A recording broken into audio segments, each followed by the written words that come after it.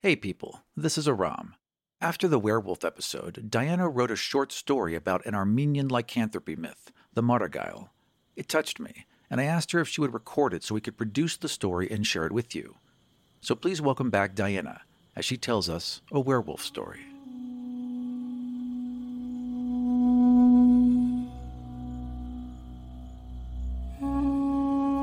She was a child when she first heard the tale of the Mardagayl.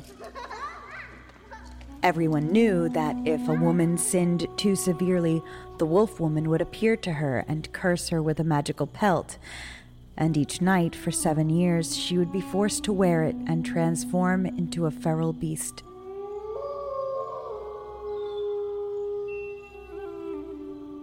Unable to stop the wolf's hunger, she would devour those she loved until penance had been paid.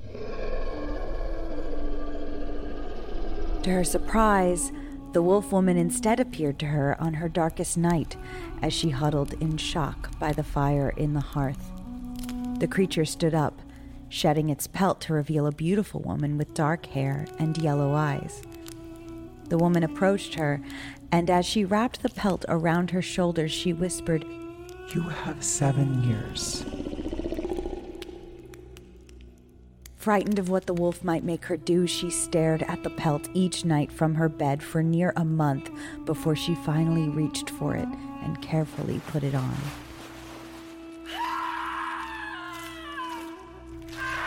As her beastly form revealed itself beneath the pelt, she understood that she was never meant to be the one who was afraid. She took her time through those 7 years. First, she came for the preacher, who condemned her to the congregation.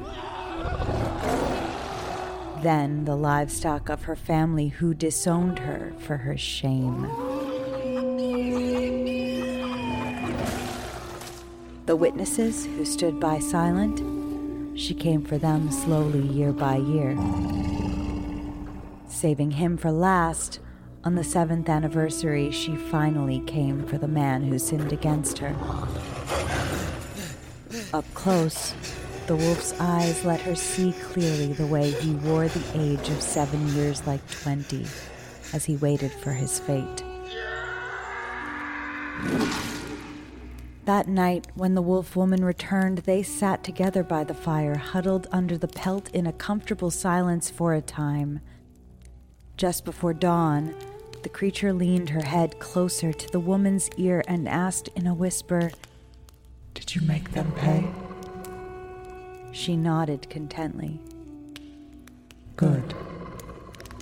The creature kissed her gently on the top of the head before she took back the pelt, putting it back over her own shoulders as her true form returned.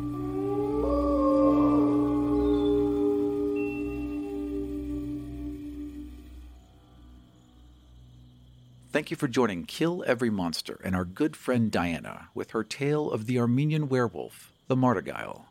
Music from this episode by Ilya Kaplan. Find out more about the show at killeverymonster.com. The ancient mountainous deserts to the south of Faerun are the places where mortals first raised great temples and unlocked powerful secrets.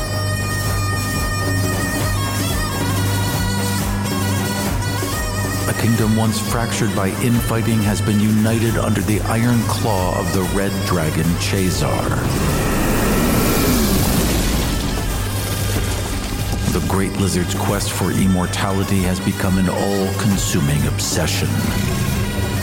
His need for worshippers has set him on a path against the old gods of these lands, and they will not go quietly. An unlikely cabal of deities has banded together to undermine Chazar and ensure that their temples remain protected and active. They've traced tendrils of fate to preferred timelines, then selected 5 mortals who had the best chance of bringing those futures to fruition. You will take on the role of one of these chosen in Death to the Dragon King.